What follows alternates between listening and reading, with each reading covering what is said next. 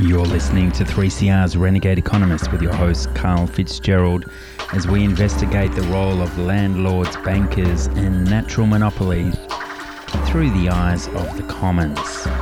Our birthrights, our earthrights. Listeners, we're with Professor Michael Hudson, the author of J is for Junk Economics, The Bubble and Beyond, and Super Imperialism, amongst many others. And Michael, we often catch up and discuss the ways of the world from this perspective of economic warfare. And the Goldman Sachs CEO, Lloyd Blankfein's been busy tweeting about how dumbfounded he is that global economies are functioning so well, but the politics, it's going so radical. He just can't figure out why. What do you think he needs to understand?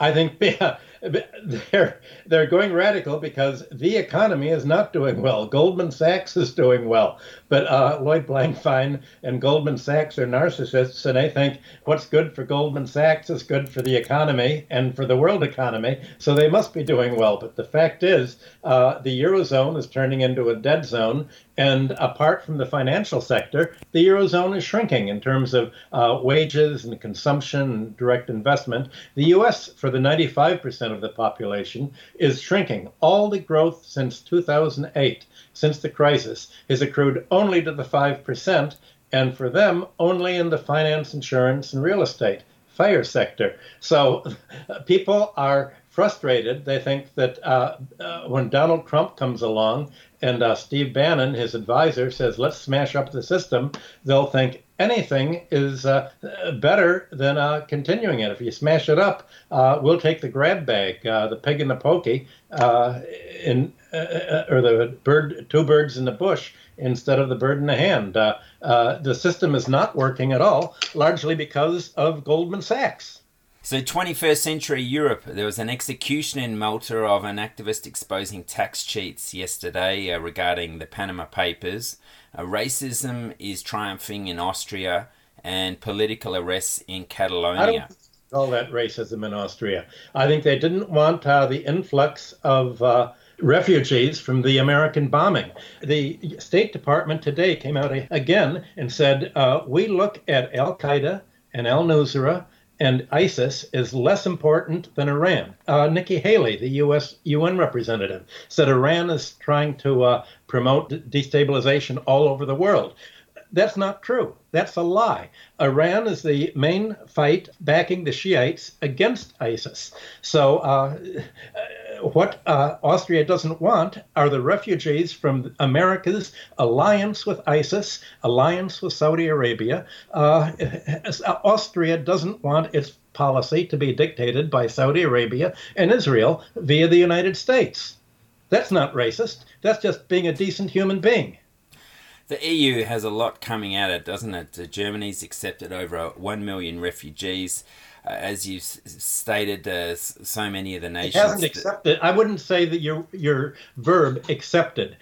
These refugees have been put there under U.S. pressure because Merkel cannot withstand U.S. pressure. But I think it's only fair. If Germany's part of NATO and NATO's bombing Syria and the Near East, I think it should take 1 million, maybe 2 million, maybe 3 million refugees. I think it should give basically the Arabs southern Germany.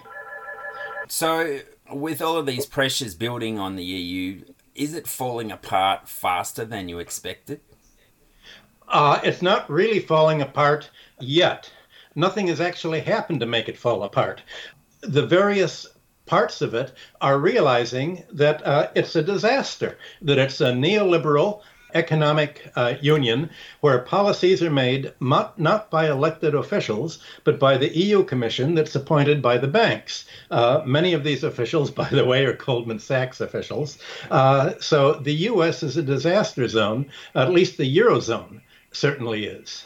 England is trying to withdraw, that's true. You're having in Spain parts of it, both the Basques as well as the the other groups trying to withdraw. Right now, the Greek prime minister is in the White House getting his orders to order an American military arms as well, not just buy German submarines and German arms, but to buy more American arms. And will they please cut their pensions back a little bit more so that they can spend more money on arms? So the European politics is rotten to the core, led by the right wing of the spectrum, which is the Social Democrats for the last few decades. And so the influence of Wall Street and high finance is certainly playing a huge role there. What segment of economic policy do you blame for these failings? Is it trade? Is it tax policy? Is it monetary policy? Where do you apportion most of the blame? Monetary and tax policy go together. Tax policy is monetary policy, basically, and financial. So yes, you're having since 1980, you've had a move towards regressive taxation. You've untaxed the financial sector, untaxed real estate, untaxed wealthy people. You have deregulated the economy and permitted monopolies, which you've privatized and deregulated at the same time. So it's privatization. It's everything against which the socialist movement and social democracy fought 100 years ago. We're having a rolling back of the law back to 19th century law, and the ideal basically is what's called neo-feudalism. You have just a few companies, a few corporations running the whole economy, and all of the growth is centered in to the monopolists, everywhere from real estate to information technology to raw materials to what people need, with no growth in living standards at all. That's the ideal of economists, to have zero growth in wages or consumption, and all the economic surplus goes to the fire sector. Here in Australia, we've got an outbreak of concern from even the Conservative government saying, look, we need a wage price breakout. We need something to happen for wages to increase. And again, like Lloyd Blankfein, they just can't figure out why wages are increasing so slowly, and they're baffled. They're not increasing faster because employment is growing very slowly, because the internal market is not a market for the goods and services that labor produces. More and more of the Australian market and the European and the American market is spent on paying land rent and debt service. And after you pay for your house, either mortgage, debt service, or rent, after you pay the banks for the financial charges, there simply is too little income, maybe 1/3 of the paycheck left, to actually buy goods and services. People don't realize that the prices people are talking about that they say are stable are consumer prices. They're not taking into account asset prices, the price of land, the price of real estate, the price of stocks and bonds to buy a retirement income. So the economy is being squeezed and more and more because of the confusion about what is really the real economy. The real economy is production of goods and services, but that's not what the GDP is. The gross domestic product includes all of the parasitism. That's what my book, Killing the Host, is all about. The siphoning off of the surplus, basically, by the fire sector.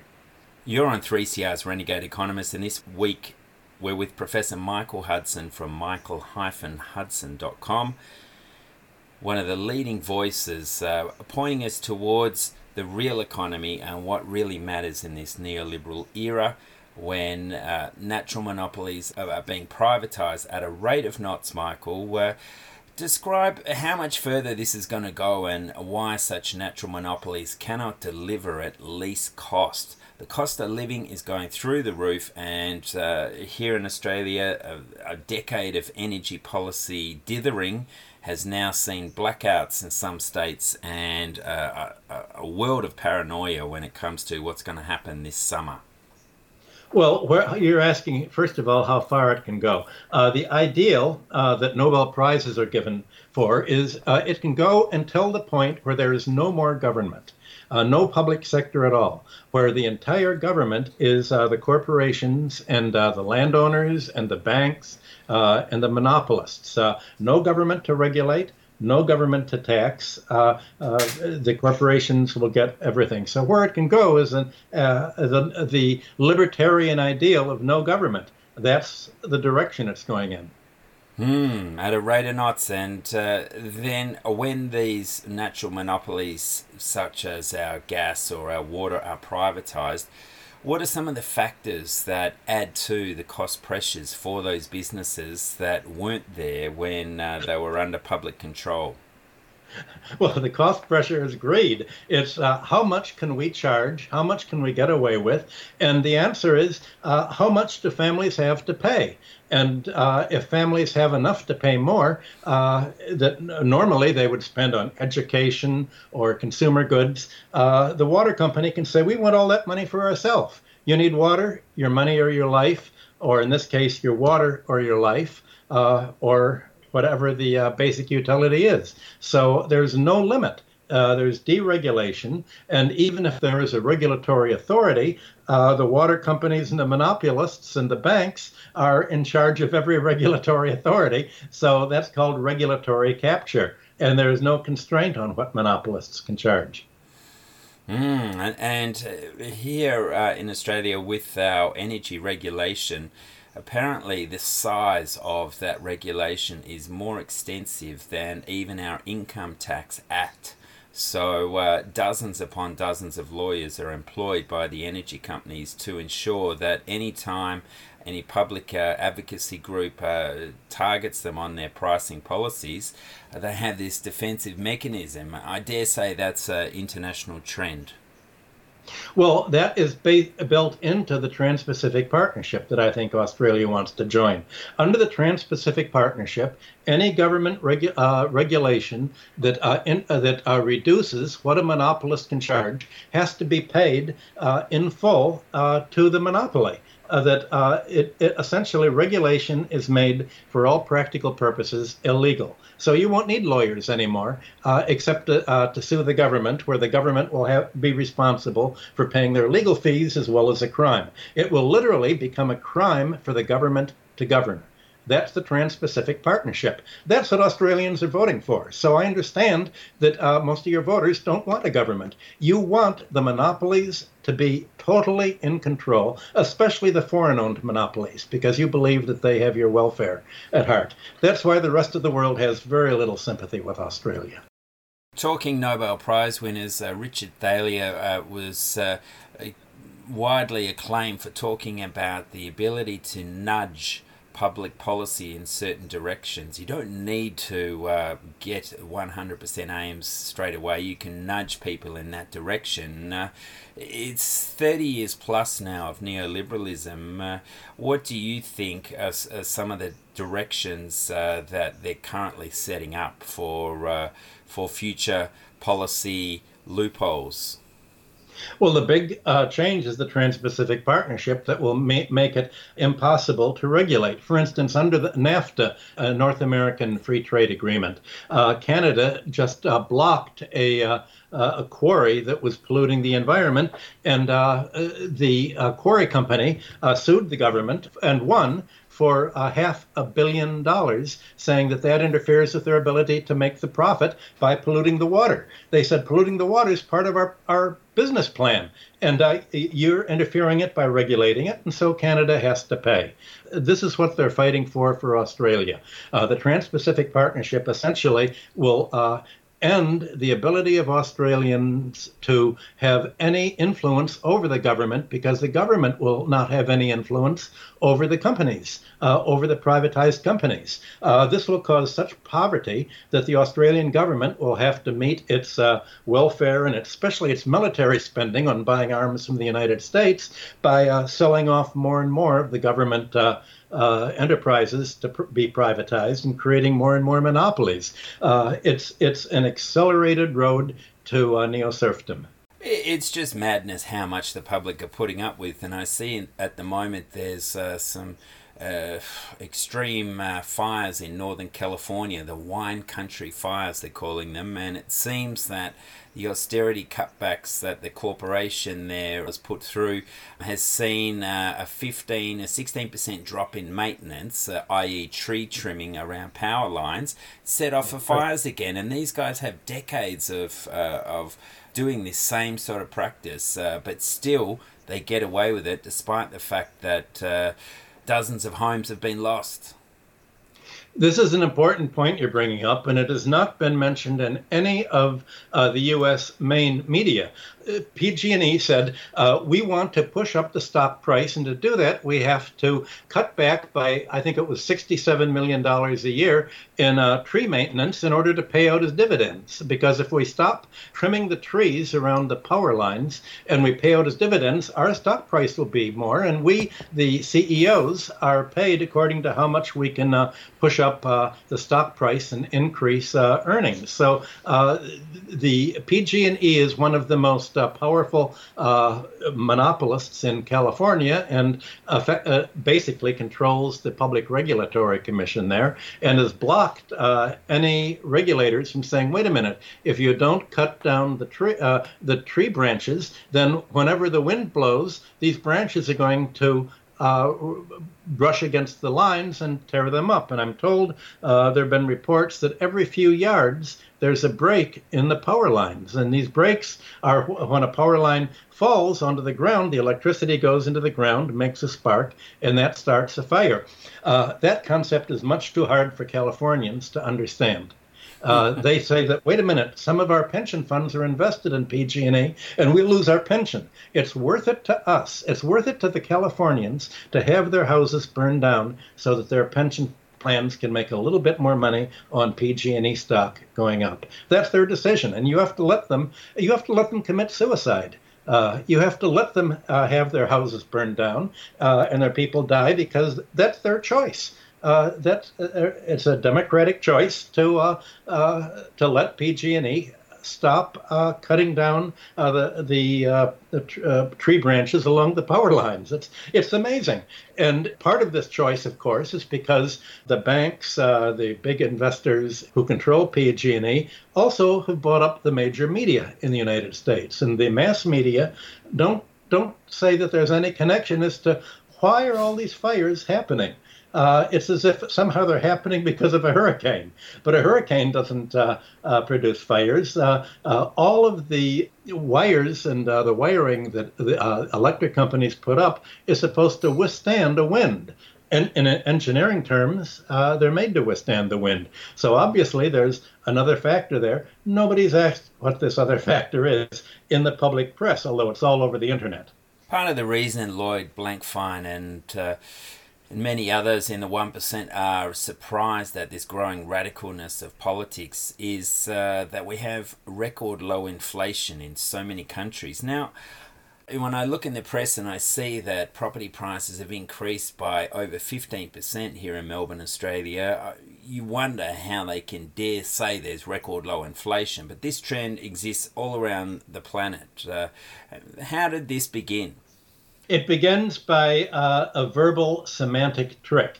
And that's why I wrote J is for Junk Economics. The trick is to think of inflation only in terms of consumer prices, not in terms of asset prices. There's no economic theory today that relates, for instance, the $4.3 trillion worth of Federal Reserve quantitative easing to the pushing up of the stock market, the real estate market, and the bond market. There's no theory that relates the Eurozone's 4.3 trillion euro quantitative easing to the European rise in stock and bond prices and real estate prices.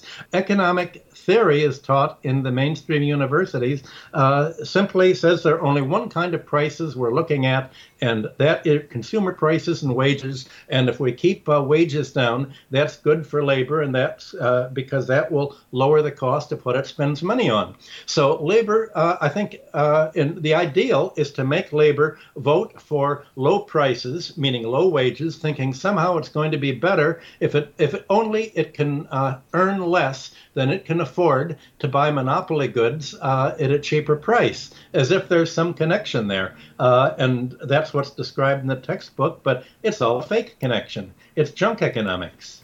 Well, they're flying blind when you think about it on so many fronts when it comes to the statistics. To unemployment, you need to work 1 hour a week to be considered employed. No wonder employment levels are at record lows.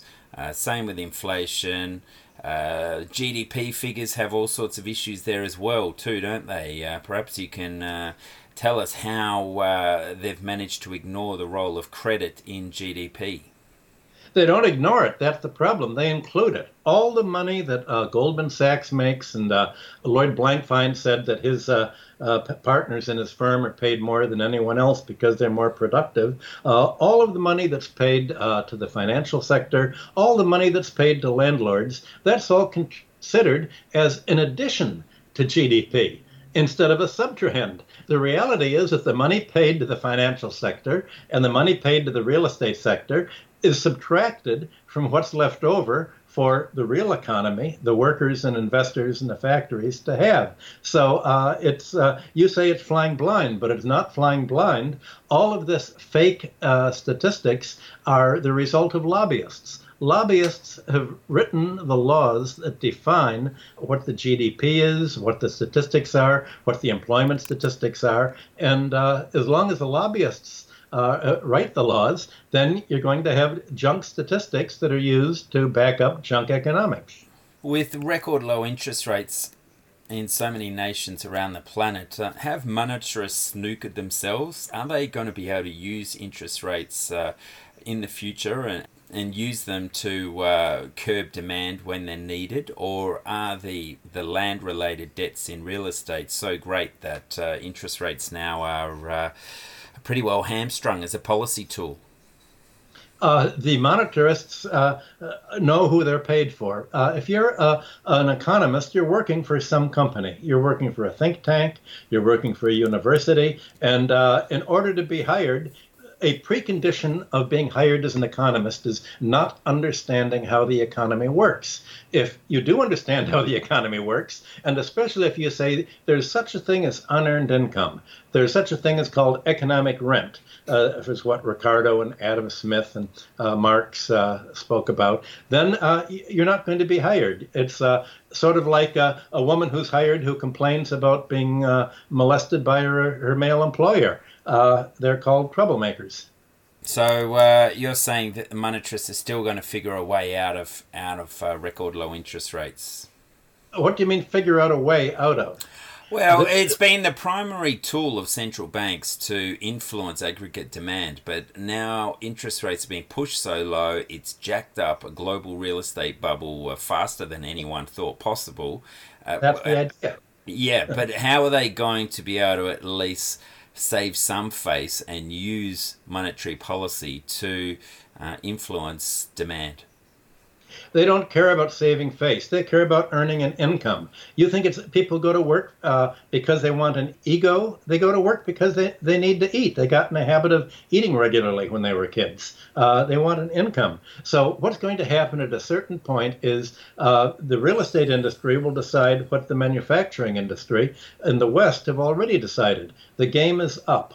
All you can do is take the money and run. So all of a sudden, the insiders on Wall Street are going to sell short the stocks of the banks, and they're going to say, okay, we know a crash is coming. We're going to take our money, cash out, keep it, pull the rug out, tell the government, okay, now you can raise the interest rates. That's going to cause a huge crash, not only of the stock and bond market, but the real estate market. And then all of these take the money and runners who have their cash are going to do just what they did via the hedge funds in the United States, like Blackstone after the 2008 crisis. They're going to come in and buy up all of the defaulted real estate at pennies on the dollar. They're going to buy up the bankrupt companies that can't meet their debt service at pennies on the dollar. So it's a 1-2 punch. First of all, you push up the prices on credit. then you sell the companies short, withdraw the credit, and grab everything at a distressed price. This has been going on for hundreds of years. Never at this level and degree, to be sure, but the basic tactic hasn't changed. Well, let's hope the public wakes up sometime soon, Michael, and starts reading your books, because we urgently need a drastic rise in the economic literacy of the everyday person. It just frustrates me that everyone wants to be wealthy, but so few care about the rules of economic engagement. Well, people probably won't wake up until after the crash occurs, and by then it'll be too late. They'll have lost their house. And they won't have any money to buy my book or anyone else's book. Well, Michael, thanks so much for joining us here on The Renegade Economist. Okay, it's good to be here. There we have Professor Michael-Hudson.com, Michael-Hudson.com, talking about this challenge to our sovereignty as the rent seekers take over. It's not accurate enough to say the corporates. You've got to look at it and see that it's those who are trying to make money in their sleep by this sort of regulatory capture, by the reduction of taxation upon these natural monopolies and privatizing them all. These are all unearned incomes. And of course, the most obvious example of it all is real estate, and those who manage to employ lobbyists to build train stations near their new land and get a healthy rezoning on that, so that the windfall gains are in the tens of millions of dollars. So, of course, the big issue for me on why Blankfein and Treasurer Scott Morrison can't understand why wage growth is so slow, can't understand why there's this disjoint between supposedly successful economies and increasingly radical politics, is because they're still looking at the old game of capital versus labour and ignoring these incredible unearned incomes, these capital gains that people are making in real estate. People's wages just can't keep up with it. The economic policy is not going to address it, so the inequality continues to expand, and that's why people are getting radical. They've lost faith in the political parties. They've lost faith in this economic system, and they're fumbling in the dark trying to find a solution forward. Next time we have Michael on the show, we'll have to return back to the old Malthusian diversion plan and how refugees and this global migration storm that's building on the horizon is going to be the perfect diversion plan for them, so that few look at the economic rents that are causing so much concern. So that is the big issue. If you really want to digest this, I've recently taken over as the editor of our 113-year-old Progress magazine. My first edition was providing a primer edition, setting down the very basics of this Georgist economic framework so that people can digest it in their own time and really dwell on it and dig a little deeper. So that'll be in the show notes on earthsharing.org.au. Also check out prosper.org.au. Plenty of good writing up there as well. My name's Carl Fitzgerald, signing off on the beloved 3CR airwaves. I look forward to bringing another installment of economic warfare to hopefully alleviate your sanity to what's going on in this world. It was great to have a week off last week for Mental Health Awareness Week. My oh my, don't we all need some of that? Look after yourself out there. Don't stop now. The breakdown of world finance is that essentially the crooks took over and were promoted on the guise that crime is the free market. Crime is the American way. Crime is what the Washington consensus supports. Yeah!